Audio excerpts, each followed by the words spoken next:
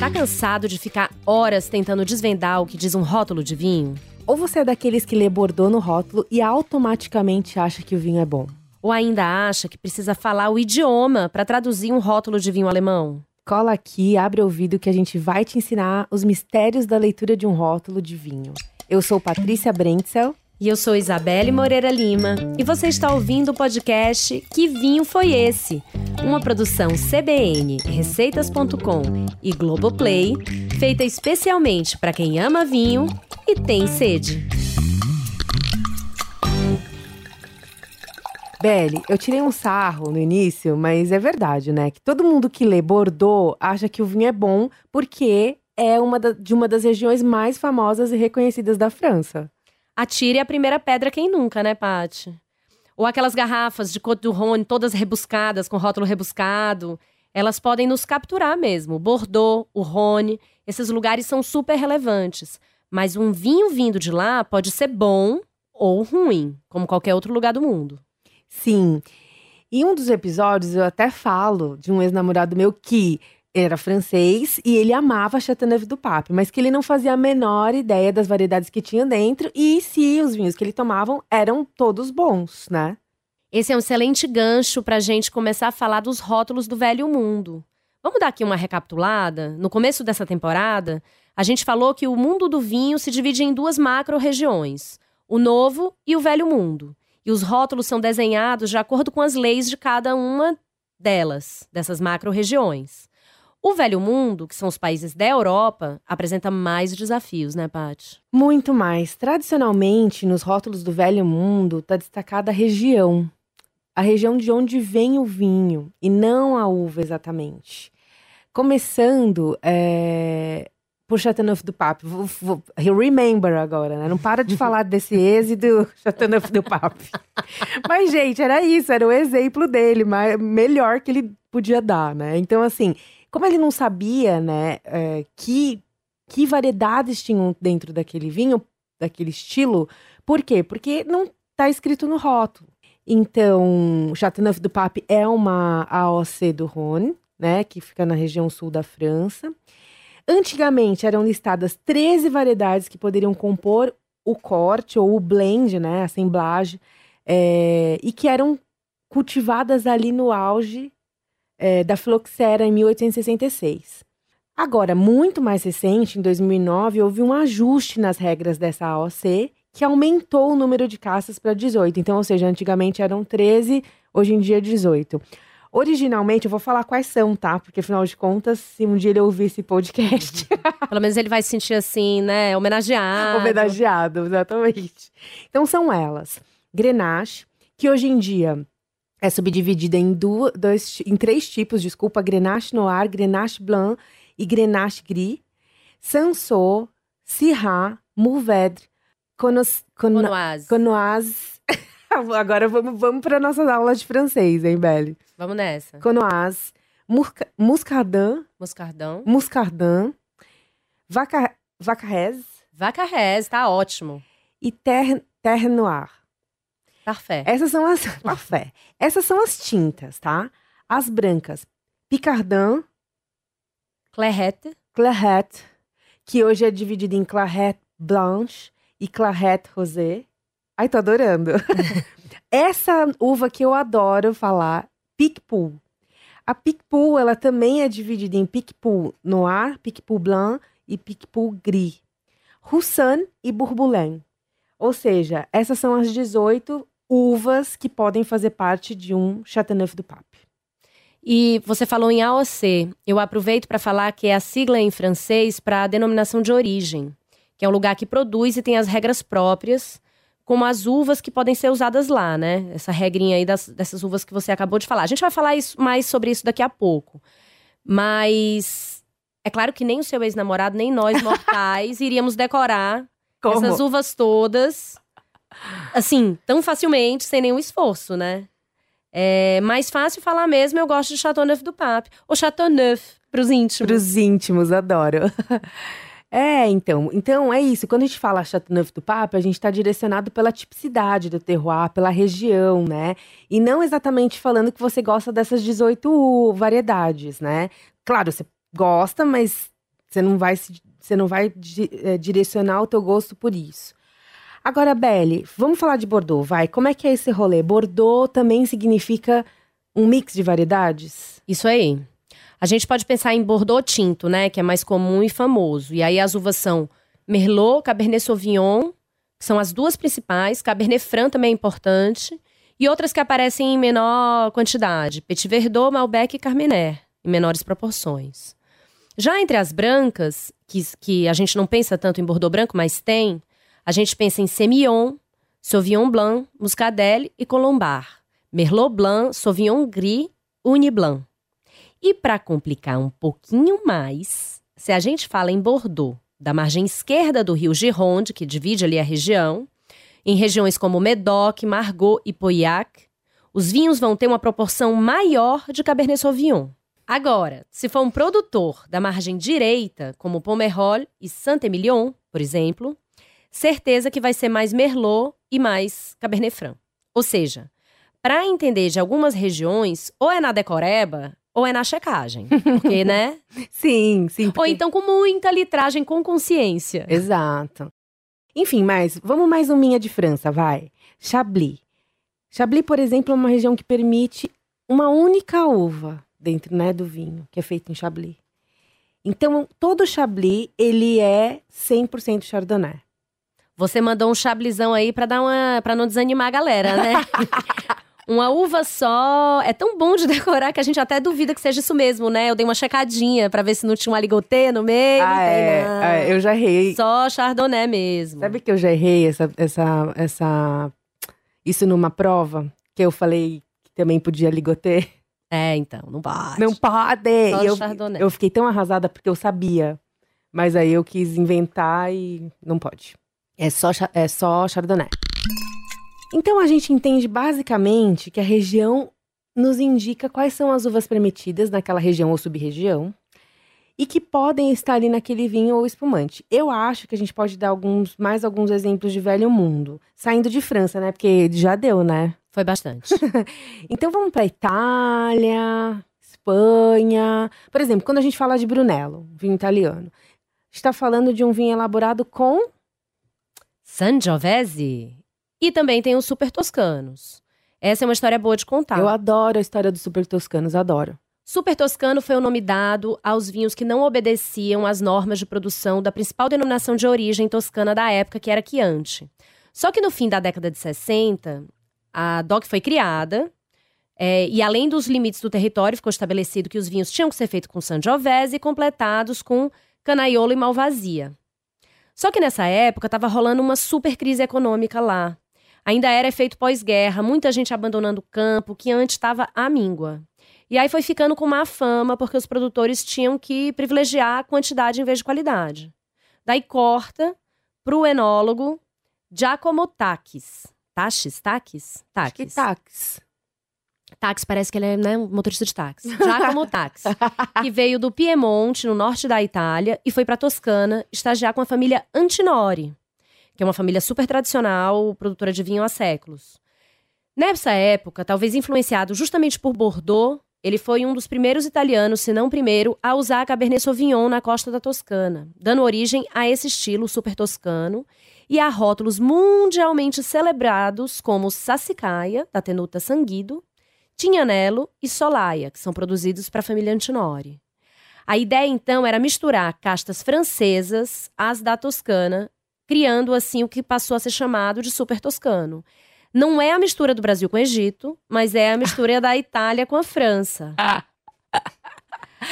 Devia colocar isso de fundo aí. Pois é. Mas e a Espanha, hein, Paty? Sei lá, Rioja, por exemplo. O que tem no Rioja? Bom, nos cortes clássicos de Rioja, a gente vai ter variedades como Tempranillo, Graciano e Mazuelo. São muito usadas, né? Também a Garnacha é uma uva muito usada lá, sua queridinha. Que ela é muito plantada ali na região, então é uma uva que também pode aparecer no corte. E eu tô falando isso no caso dos tintos. No caso dos brancos, a gente tem algumas uvas, né? Por exemplo, a Viura. Enfim, vai depender muito. A gente tá falando de Rioja, mas aí a gente pode também estender isso pela Espanha, e cada região da Espanha vai estar muito mais focada numa determinada uva ou determinado corte, né? E aí eu queria aproveitar que a gente tá falando de Espanha, mas antes disso, eu vou dar uma invertida aqui, porque eu acho que um rótulo que é difícil de ler, que na minha concepção, eu acho que tem que realmente ler, estudar, para você realmente aprender e conseguir ler, são os rótulos dos vinhos alemães. Então, conta pra gente, Beli, como que a gente pode fazer isso? Olha, minha querida, eu acho que a Alemanha é um episódio inteiro, né? Mas a gente pode dar uma ideia geral e um mergulho mais tarde, quem sabe em outro momento. Em termos de Alemanha, a primeira dica valiosa que eu dou é que, além do rótulo, você olha pra tampa. E se for de rosca, tudo bem, vai fundo. A segunda coisa é que você pode olhar se tem uma águia. Se tiver, é sinal de que faz parte de um grupo de produtores renomados confiáveis. Isso não quer dizer que, se não tiver a águia, não vai ser bom o vinho. Tem um vinho que eu amo, que é o Pfaffmann. Eu já falei dele aqui no podcast, que não tem a águia. Mas, enfim, fica com essa águia na cabeça porque é mais uma garantia. Mas o Pfaffmann é ótimo, né? Maravilhoso. E aí, quando a gente chega naquele monte de letras loucas e lindas, dá uma ferradinha, mas vamos lá. Dá uma ferradona, não é uma ferradinha. Dica 1. Procura o nome da uva, porque os alemães informam, diferentemente dos outros europeus. Ela vai estar no rótulo, mas talvez esteja em alemão. É o caso da Pinot Noir, que lá é Spätburgunder. Não é assim que pronuncia, perdão aí pra quem fala alemão, tá, gente? Mas tá no caminho. Eu sempre penso no William Vac, é um jornalista que gosta de pronunciar corretamente as palavras em outros idiomas. E é um pouco curioso e engraçado. Eu fiz um pouco de alemão, não é fácil não, mas tá no caminho. Tá no caminho, né? Dica 2. Todos os vinhos brancos alemães possuem um certo grau de açúcar residual. Então, se você não gosta de vinho doce, a palavra-chave é trocken, que significa seco. No máximo, você pode ir até o Cabinet Trocken. Tem outras palavras-chave. Einzelage. Vinhedo único. Grosslage. Grupo de vinhedos. Rotting. Rosé. Rotwein. Tinto. Sekt. Espumante. Sub. Doce. Weißwein. Branco. Gente, eu juro que a gente tentou. Desculpa. Decifrando o rótulo, o que vai ter? O nome do produtor e da vinícola, o ano da safra, região de origem, que são 13 regiões vinícolas na Alemanha. Isso daí eu vou deixar você dar uma pesquisada, porque eu não vou nem tentar falar.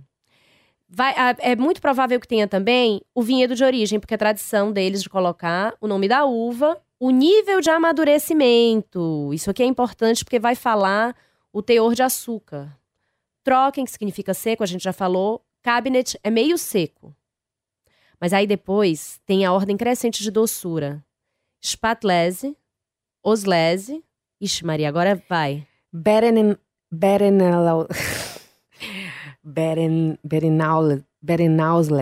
Pra mim, consegui. Berenausles.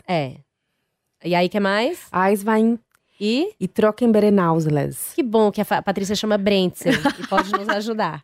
E é isso, gente. Bastante coisa, né? Bom, eu acho que, nossa, depois eu tô cansada depois dessa Alemanha. Nossa, eu tô exausta. Por isso que teve um episódio que a gente falou, eu falei isso, eu falei assim, a Alemanha não é tão simples assim pra mim, assim, eu tenho que ler, eu tenho que reler, né, não eu acho mais complicadinho, mas não é impossível, né, gente? Pra finalizar, eu acho que agora, voltando pra Espanha, porque eu tava em Espanha, né, e eu tive essa brilhante ideia de enfiar a Alemanha no meio, eu acho que na Espanha tem umas... Para terminar, Velho Mundo, né? Existem algumas coisas que a gente pode ler no rótulo. Então, a gente vê no rótulo o nome do produtor e da vinícola, né? Que pode ser uma bodega, uma vinícola, uma marca. O ano, né, da safra. A região de origem, né? Que é o Denominación de Origen. As mais conhecidas são Rioja e Ribera del Duero. Normalmente, eles também colocam embotellado por... ou engarrafado por, que é onde foi, né? Se foi na propriedade ou não. E aí, a gente tem uma classificação. E essa classificação é muito importante. Porque a gente está falando de quanto tempo aquele vinho amadurece. tanto em barrica quanto em garrafa, antes deles serem comercializados. Então, quando a gente começa pelos vinhos jovens, né? Quando você vê essa especificação, significa que ele passou por pouco tempo de amadurecimento, né? Eles chamam de vinho do ano, vino del año. Que eles podem ser já abertos e apreciados no mesmo ano da colheita. De certa forma, é muito legal esse tipo de vinho porque eles são descomplicados, frutados, frescos e não passam por barrica. Depois tem a categoria Roble, que normalmente tem um pouquinho de barrica, mas também não entra muito nessas exigências de amadurecimento, de tempo. Então, sei lá, vamos dizer que alguns Robles têm 6 meses de passagem por barrica. Aí começa a apertar o negócio, porque a gente está falando de... A próxima categoria é vinho criança. E criança, tem muita gente que, quando lê um rótulo, pensa que é a uva. Ah, eu penso nas crianças. Pois é, ainda mais porque você tem duas. Mas assim, já me perguntaram isso em restaurante. Eu quero esse da uva criança. E é muito louco, né? Porque é isso, a gente... Como que a pessoa vai saber que criança tá relacionado ao amadurecimento, né? Então, assim, e criança também tem um outro significado, né? Os produtores falam, essa criança é de 6 meses, é o tempo que foi criado, é o tempo que ficou ali, né, amadurecendo. Mas um vinho criança, e isso é importante, que é essa especificação que a gente vai falar agora... No caso dos brancos e rosés, eles têm que ficar no mínimo 6 meses. E, isso é outra coisa importante, tá? Isso muda. As categorias mudam quando a gente tá falando de vinho branco e rosé e quando a gente tá falando de vinho tinto. E também tem algumas alterações de região, ou seja, também é mais complicadinho de entender. Mas vamos lá. Os crianças, no caso dos brancos e rosés, mínimos de 6 meses em barrica e total de 1 ano e meio de amadurecimento. Ou seja, esse restante, a gente está falando do amadurecimento, o tempo que ele ficou em garrafa, né? E os tintos, a gente está falando em 2 anos, sendo que 6 meses também foram em barrica de carvalho, em madeira, tá? Isso tudo, esse tempo de maturação... para eles determinarem essas categorias, foi determinado pela Lei de la Viña y del Vino, uma legislação espanhola que rege as regras de vinificação. Quando a gente está falando de regiões específicas como Rioja e Ribeira del Duero, o tempo em carvalho aumenta para um ano, né? Então, por isso que eu disse, às vezes de região para região muda alguma coisinha. Aí a gente vai chegar numa palavra muito conhecida pelos brasileiros, que é o vinho reserva. Só que eu vou falar primeiro do espanhol, né? Então, para ser classificado como um vinho reserva, ele deve envelhecer pelo menos 3 anos, sendo 2 em barrica de carvalho e 1 em garrafa, tá? Isso para os tintos. Para os brancos, sempre é bem menos, né? Então, o amadurecimento total deve ser de 2 anos, tá? E aí a gente vai falar dos Gran Reserva. Gran Reserva, ele só é elaborado a partir de safras que são consideradas extraordinárias, com uma qualidade acima da média. Então não é qualquer vinho que é Gran Reserva. E eu reforço, eu estou falando dos vinhos espanhóis, tá, pessoal? O tempo de envelhecimento é de pelo menos 5 anos, sendo minimamente 1 ano e meio em carvalho e o restante em garrafa. Os brancos e rosés, como eu disse, menos tempo, mas eles também têm que ficar pelo menos 4 anos, sendo que desses 4 anos, 6 meses em barrica de carvalho, em madeira. São rótulos de qualidade superior, sofisticados, poderosos.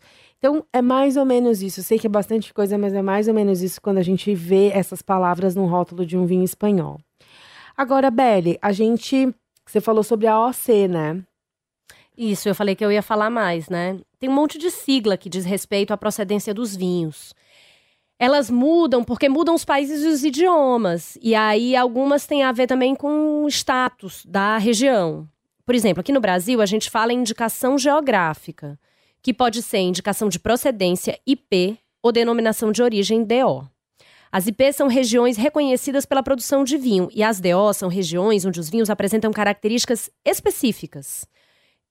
Então, tem especificidades das castas que vão entrar ali, de como é o cultivo e até de como é o terroir. Na França, a rotulagem para vinhos pode ter AOC, que é a Appellation d'Origine Contrôlée, ou IGP, que são os vinhos Vin de Pays, que são mais simples. E ainda tem os Vin de France, que são os vinhos que fogem à regra, que é do jeito que o produtor quer e não do jeito como manda a localidade de onde ele está. Na Itália, eles utilizam as definições denominazione di origine controllata e garantita. Controlata e garantita. DOCG. E tem a DOC, que só vai até o controlada. A DOCG é a mais importante e apenas poucas regiões têm esse selo. Mas eles também têm os vinhos IGP, que são de indicação geográfica típica, que é um degrau abaixo. Então você vê que são diferentes níveis, né, do que pode fazer.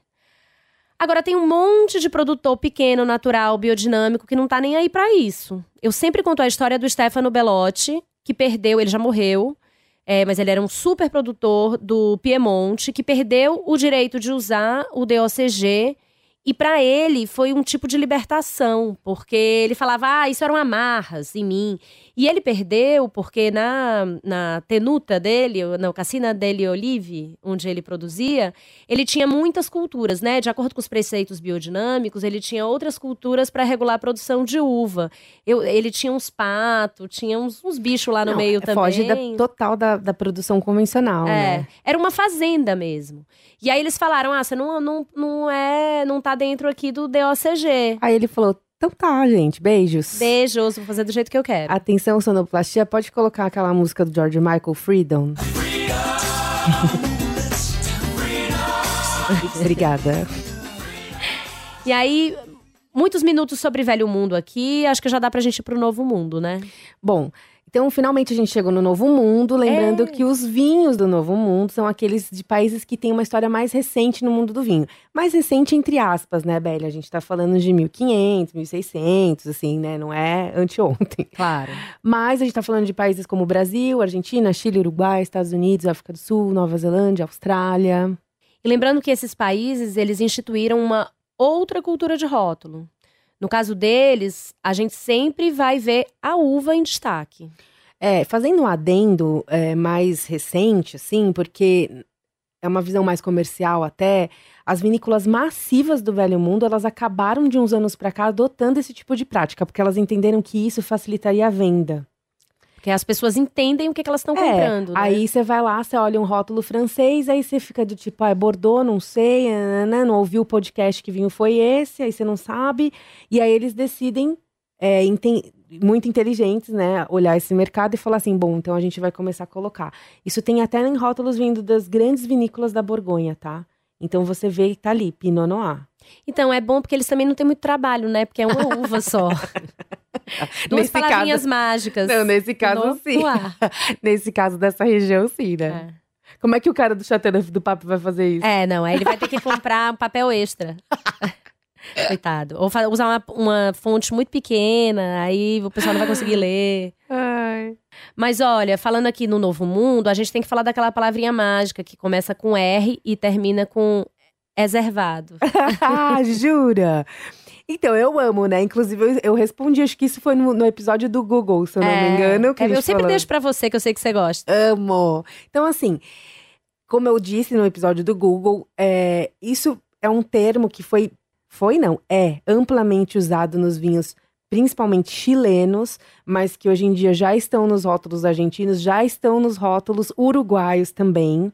E que reservado é um termo que foi criado pela indústria chilena, né? A indústria massiva né? Os grandes players, as grandes vinícolas, até para confundir um pouco a cabeça do consumidor, porque ele chega ali na gôndola, ele vê reservado e reserva. E aí ele fica naquela dúvida, meu Deus, reservado ou reserva? Reservado ou reserva? E quando ele olha, ele fala, pô, o reservado é mais barato. Então, de fato, o reservado, ele não tem um significado técnico, mas ele é um vinho mais simples. Normalmente, mais massivão mesmo. Agora, o reserva é uma coisa bem confusa, porque também, nesses países, não existe uma legislação que regula como a palavra, o uso, né? A utilização da palavra reserva, como existe na Espanha. E aí, um vinho reserva, ele pode sim, né? O que indica nas nossas cabeças de consumidores, dos consumidores é que sempre um vinho reserva passou por barrica. Mas não necessariamente a gente pode falar de tempo, como a gente fala na Espanha, que é obrigatório tanto tempo.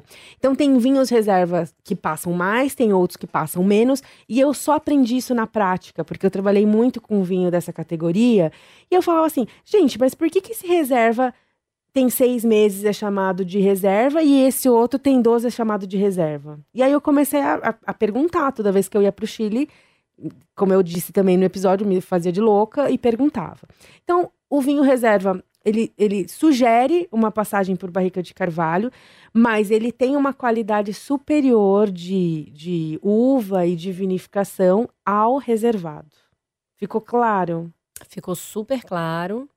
E sobre barrica, é fácil ler o rótulo do Novo Mundo, mas tem uma coisinha ou outra que a gente pode ficar de olho, né? Nesse caso da barrica, outras palavras que podem aparecer é algo tipo barrel select, que vai indicar que teve passagem por ali também. Agora também tá mais comum, né? Pode ter um outro termo que você vê bastante, que é single vineyard, ou seja, single vineyard ou o nome de uma parcela específica, que mostra que um vinho é mais focado em terroir.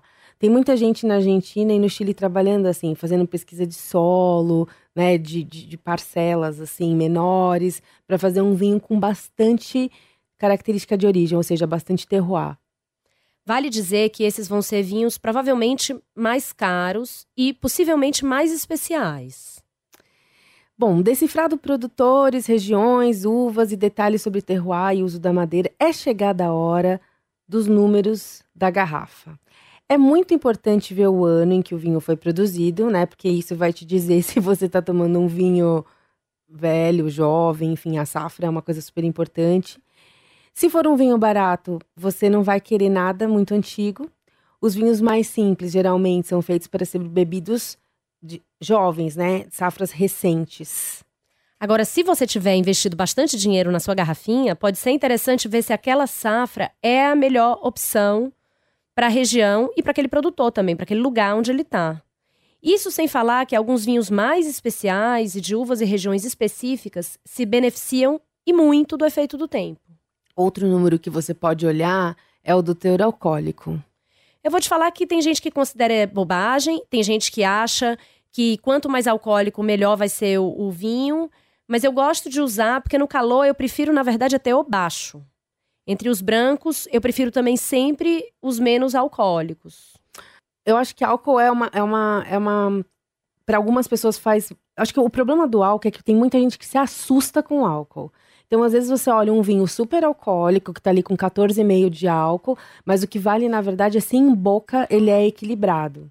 Né? Porque todo mundo fica assim, ai meu Deus, 14,5, vou ficar muito bêbada. E assim, gente, você vai ter que se hidratar, vai ter que comer de qualquer forma, né? Então, assim, óbvio, 2 graus, 3 de diferença de álcool faz diferença? Faz. Mas, assim, tem outras coisas que vão fazer com que você não fique, né, super bêbado.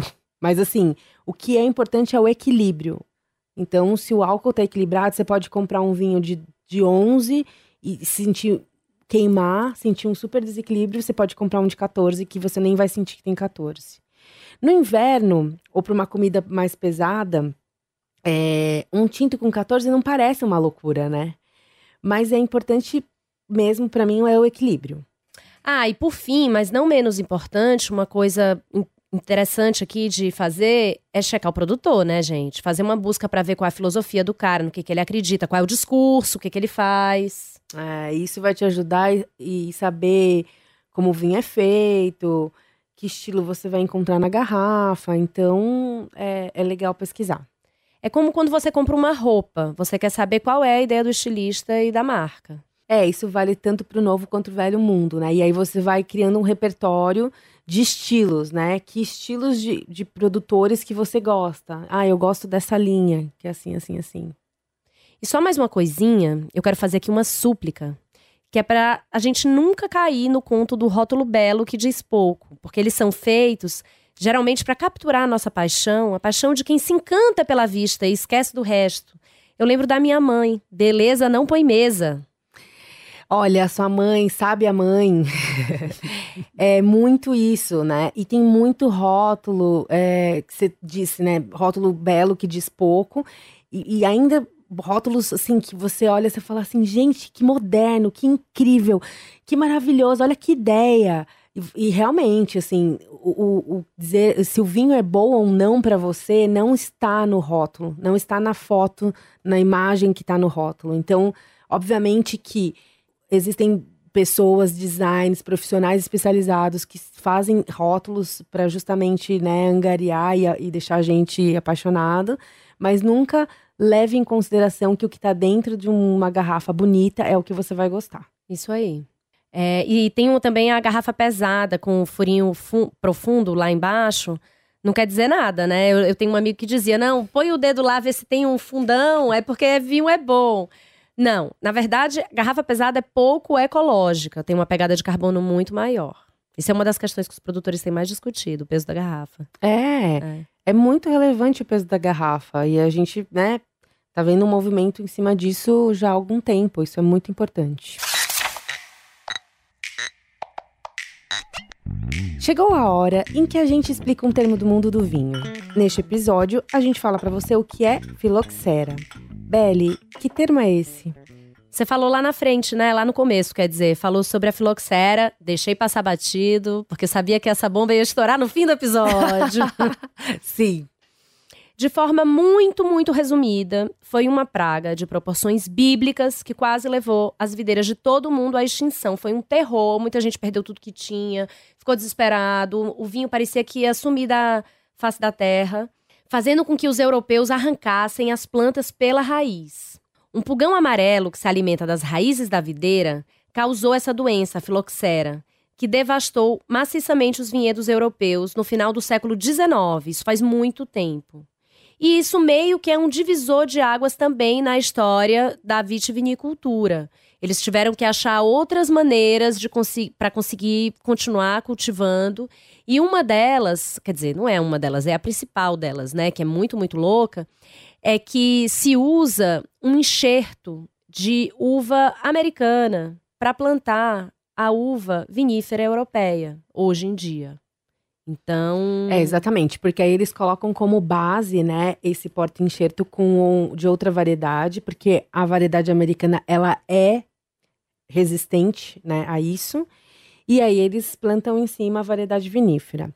E é muito importante também dizer, né, realmente foi um divisor de águas na história da viticultura, e existem algumas regiões que não foram afetadas, né, uma delas é o Chile, que por conta da cordilheira segurou a invasão dessa doença. Mas existem alguns outros lugares no mundo onde você visita os vinhedos e os produtores falam, olha, aqui não chegou. Mas são poucos lugares, né? A gente um dia pode pesquisar essa lista. Mas realmente foi horrível, mas enfim. Superamos e temos vinho hoje. Superamos e temos vinho. A gente termina o podcast dando uma dica de harmonização. A de hoje, a gente pegou no site receitas.com, é um arroz de carreteiro. Olha aí, dia seguinte do churrasco, a gente come arroz de carreteiro. E eu quero saber o que a Patrícia Brentsel vai querer beber com o arroz de carreteiro que eu vou preparar pra ela. Ainda bem, né? Porque se é uma coisa que eu não sei fazer, é arroz de carreteiro, sabia? Jura? E não é difícil, né? Eu acho que eu tenho um pouco de preguiça, na real. Eu faço do meu jeitinho. Não sei se é o correto, mas eu faço do meu jeitinho. Olha, eu tô afim, eu quero que você faça. Eu acho que pro arroz de carreteiro, a gente tá falando ali de carnes que sobraram, né? Então a gente tá falando de carnes que têm gordura, né? Que normalmente estão ali no churrasco. A gente tá falando até de linguiça, né? Coloca tudo. É uma grande mistureba, eu acho. Eu diria que é uma mistureba louca. O que mais que a gente tem? Arroz, a gente tem... A gente pode colocar um pouquinho de salsa. Salsa, ou coentro. Tem tomate? Eu falando como se eu nunca tivesse comido, né? Mas eu tô aqui relembrando. Não, eu acho que o arroz de carreteiro é meio com o que você tem, né? Então pode ter, pode não ter. Imagina um bem molhadão, assim, suculento. Que delícia. Caprichado. Me deu até vontade, porque você sabe que A gente tem um pouco, você também, essa coisa, a gente sempre vai pro branco, né? Mas eu agora fiquei com vontade de tomar com um tinto, comer com um tinto. Então eu quero um tinto que seja médio. Nem muito neutro, mas também não muito potente, né? Então assim, pensei aqui num tempranillo. Acho gostoso. Acho gostoso, eu gosto muito de tempranillo, mas assim, como a gente falou de Espanha no episódio, não vai ser um Gran Reserva e nem um reserva. Mais simples. Um tempranillo, nem criança, eu acho que teria que ser um tempranillo jovem, no máximo Robla, que tem talvez um pouquinho de madeira. Então eu iria muito para esse lado. Pensando num italiano, quem sabe, um Chianti. Eu tenho uma dica de italiano, posso dar? Pode. Ele tem uma acidez bem alta e é leve. É um rosso da Toscana. Eu tomei outro dia, muito lindinho, chama Mário Primo Toscano Rosso, IGT 2019. E lembrei de, esse você vai gostar. Aquele 1 litro italiano, natural. Ah, sim! Sim. Porque ele tem uma acidez, também é um suquinho gostoso, cheio de acidez. Naturalzinho, levinho. Muito bem pensado. Agora, esse Mário Primo é de quem traz? Você lembra? Lembro. É Vinci também, 20. Ah, tá. Agora eu tenho uma outra dica mais doida. Não tão leve, mas que dá uma sensação boa porque tem carbonatação. Rio de los Pájaros, Brut Nature, Taná. Um espumante de Taná. Esse vinho aqui, ele é muito bom pra feijoada, hein? Ele é bom de limpar a gordura. Então, se ficou carregado na gordura, ele vai sair limpando tudo. Boa, hein, Belle? Dos pisanos. Eu acho… Mas você tem na sua casa? Porque você vai… Se você me chamar pra comer o seu arroz de carreteiro, você vai ter que me servir esse aí. Eu tinha no caso, mas vou ter que estar adquirindo outra. No caso, ele foi com a feijoada e pensei, com arroz de carreteiro também ia. E foi bom com a feijoada. Então… Um vinho, 2 indicações. Eu lembrei de uma aqui, hein, pra finalizar. Tem um Pet Nat do Fatim, que chama Nero. É um Pet Nat de Pinot Noir. E eu provei esse Pet Nat só uma vez, mas você agora me deu essa deixa, assim. Tudo bem que esse é um espumante de Taná, mas eu acho que seria um contraponto, talvez, sabe? E de repente a gente poderia fazer o Levo Nero. E tem esse outro. E tem aquele Simple, lembra? O Pet Nat de Taná Simple, que é uruguaio também. Sim. Esse é um… Qual é o nome do… É Projeto Nacal. Só que aí, a gente tá falando de branco e rosé, né? Eles têm um branco, um rosé e um laranja. Eu provei o rosé. Então de repente posso levar esses 2 e você… Põe esses 2 aí na parada. Rendeu esse arroz de carreteiro, tá vendo? Foi bom. Eu tô com vontade. É isso aí. Vai ficar muito gostoso. A gente não vai parar de… Porque é acidez, gordura, a gente vai explodir de tanto comer. Delícia. Você acabou de ouvir Que Vinho Foi Esse? Um podcast original CBN, Receitas.com e Globoplay, que está disponível gratuitamente no Globoplay e em todas as plataformas de áudio. Eu sou Isabelle Moreira Lima. E eu sou Patrícia Brentsel. E nós temos como missão te ajudar a beber melhor. Obrigada por ouvir até aqui e até a próxima. Até lá!